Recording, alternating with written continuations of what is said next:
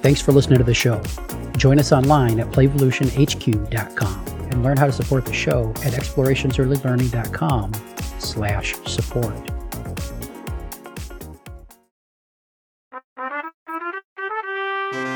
Welcome to Renegade Rules. Kick back, settle in, and let us fill your ear holes with early learning information, wisdom, and advice. And now, here's Heather and Jeff. Welcome to Renegade Rules. Jeff Johnson here with Heather Shoemaker. Heather, we're talking about dictation today. Is this when somebody comes into the studio for me and writes down everything I say, or what are we talking about? Yeah, not exactly, but we're also not talking about little dictators as far as the kids dictating our lives. No, the kind of dictation I'm talking about is just a simple matter of allowing kids to express their ideas way before they can read and write.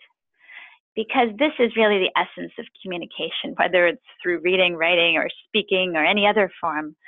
It's getting those feelings and those ideas out there.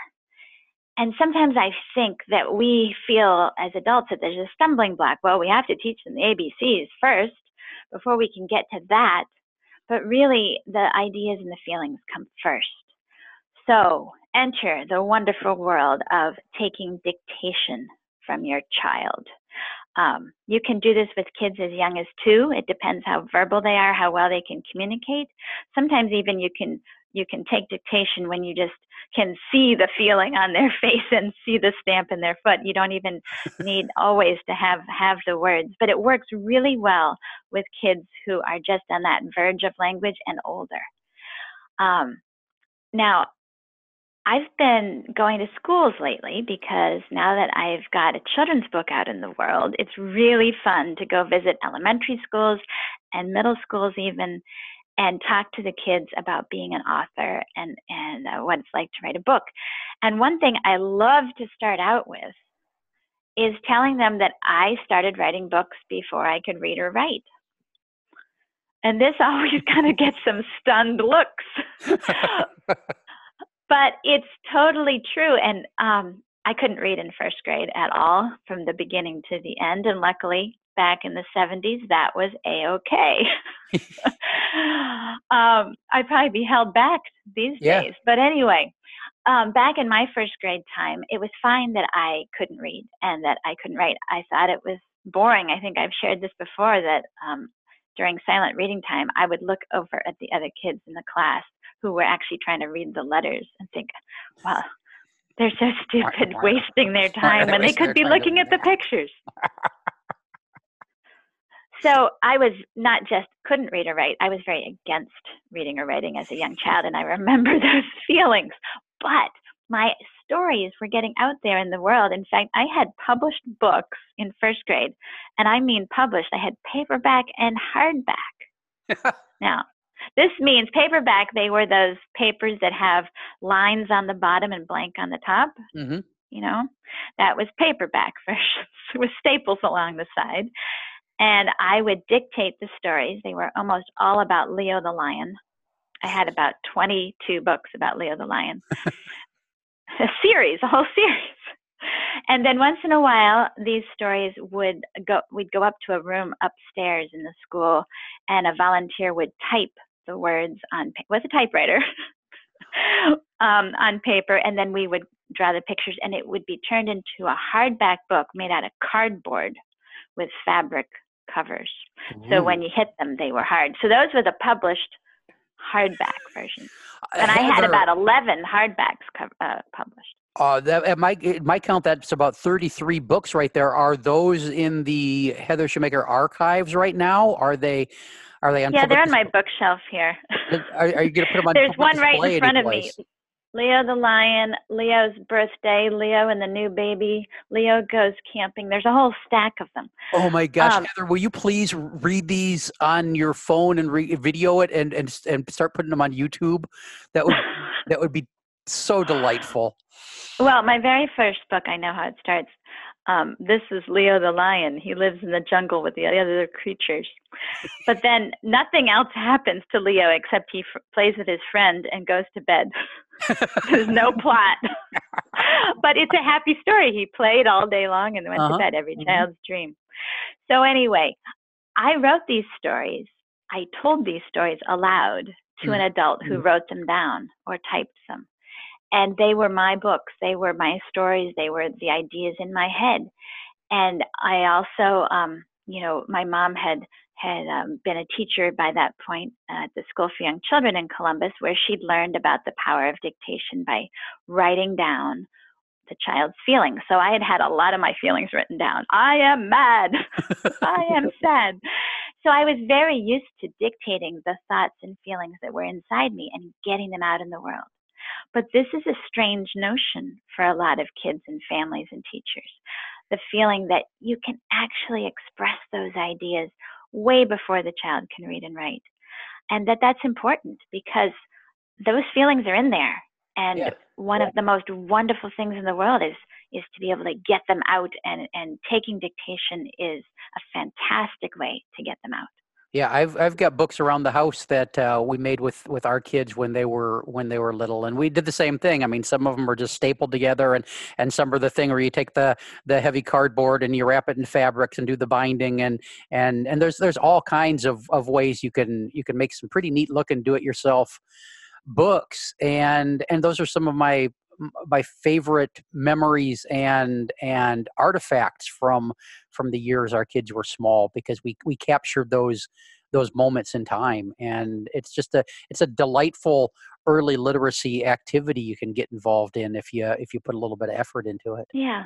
And just ask the kids, how does your story start? And they'll be off and away, and you might have to write really fast to keep up with them. Exactly. But the emphasis on memorizing the letters, I don't feel has a place so much. It's the getting the stories out, because even I go to a lot of writing conferences, and what everybody says these days is trying to find that elusive voice, those unique ideas, and that voice of the individual author. Well, kids have that voice. They have it from birth. They have to develop it, but it's coming out of them. And sometimes school kind of hammers away so that they don't have any voice left by the time they pop out the other end of all those years of schooling. So capture that voice, ask them what their story is. And this may seem really counterintuitive to people who haven't tried it, but when your child is flailing around on the floor in the midst of a temper tantrum, grab a pen, a piece of paper, grab a crayon, whatever's handy, and say, let's write that down. Let's write down how you're feeling. And you may feel like the silliest person on earth when you say that to a child who's out of control, crying or screaming. But believe it or not, having their feelings written down gets them to stop crying and come over, and they'll correct you so that you get it right. Exactly. If you say, I'm mad because, and you kind of guessing what the thing is they're mad about because they're so busy screaming they don't have time to tell you. You can kind of start the dictation letter with a wild guess, but they will come and correct you until you get it right. No, that's not what it was about. It was because blah, blah, blah. And they'll let you know. And it's really powerful. So don't worry they can't read or write. Get those stories out. Get those feelings out. Remember the power of dictation. And so, Heather, what are your feelings about using technology to capture those things? And I'm thinking about audio and video recording apps on the smart devices most of us are walking around with. Is that a different thing, or are those acceptable tools to use, or what are your thoughts? Well, I think we can always adapt tools, and sometimes you just use what you have. But I think the best things for kids is something very, very tangible, because after you've written down what they say, you give them the piece of paper and they crumple it in their hands and they hold on to it and they have it. Mm-hmm. Or you give them the pen so that they can move their. So I'm not saying don't use it, but it's not ideal. The more hands-on and tangible it can be, because the idea of symbols and everything to express feelings is pretty abstract anyway. Mm-hmm. So if we make it more abstract into the technology, it can get a bit lost. These are young children we're talking about. So give them the most tangible thing you can. Give them something that they can really hold and manipulate and move with their hands and go back to again and again, that is not lost in some file or some audio file somewhere that they can't have access to. Okay. Because sometimes the kids want to hang on to these pieces of paper. Yeah. And so when you're taking the dictation, are we just kind of being the assistant secretary in the corner jotting it down, or are we talking about letter shapes and all that kind of stuff? We're not trying to do any teaching here, are we? Well, it's emotional teaching, or it's story. Yeah, I mean, but we're no, you're also writing down what they say. So if they say, "I'm mad, I hate you, you won't give me a cookie," you write down, "I'm mad, I hate you, you won't give me a cookie." Just write down what they say. Sometimes you can say things like, "I'm mad, I'm so mad, I'm saying I hate you." You can sometimes do that, but if they don't want those extra words in, take them out because you're capturing a moment in time. Yeah, I wouldn't talk about shapes of letters. I've never talked about shapes of letters. Good. That could probably be a whole other podcast because there seems to be a lot of effort out there to take these genuine moments and turn them into. You're doing enough teaching as it is by listening to the feelings or concentrating on the story. And again, in the story, if everybody dies in the story, that is fine. Don't say, "Oh, shouldn't they all be friends and have cake together?" Instead of all having some tragic ending. If there's a tragic ending in the story that the child is telling you, then write it down. By second grade, I had the tragedy of Freddie the Octopus. I moved away from Leo the Lion. I had Freddie the Octopus. Oh, no. What happened to Freddie the Octopus?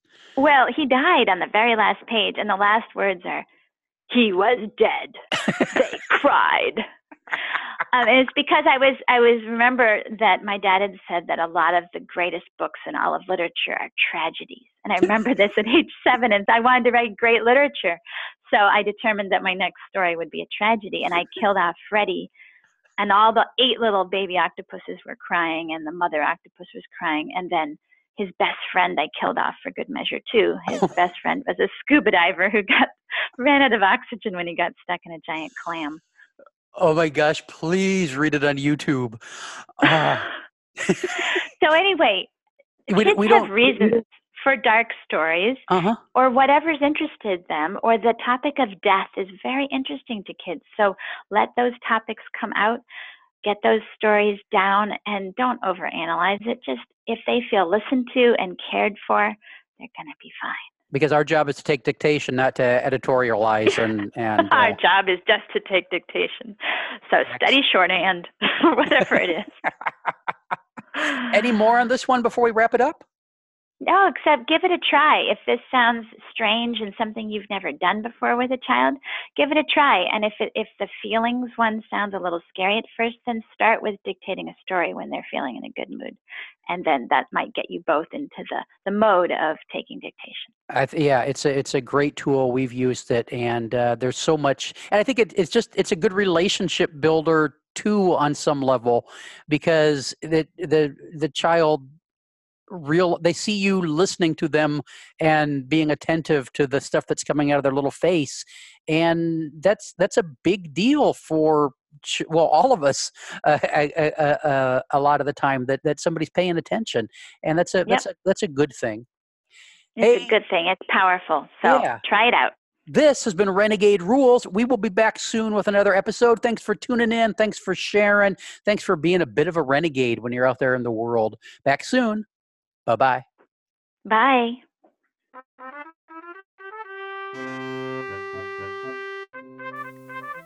Thanks for listening. We'll be back next week with another episode.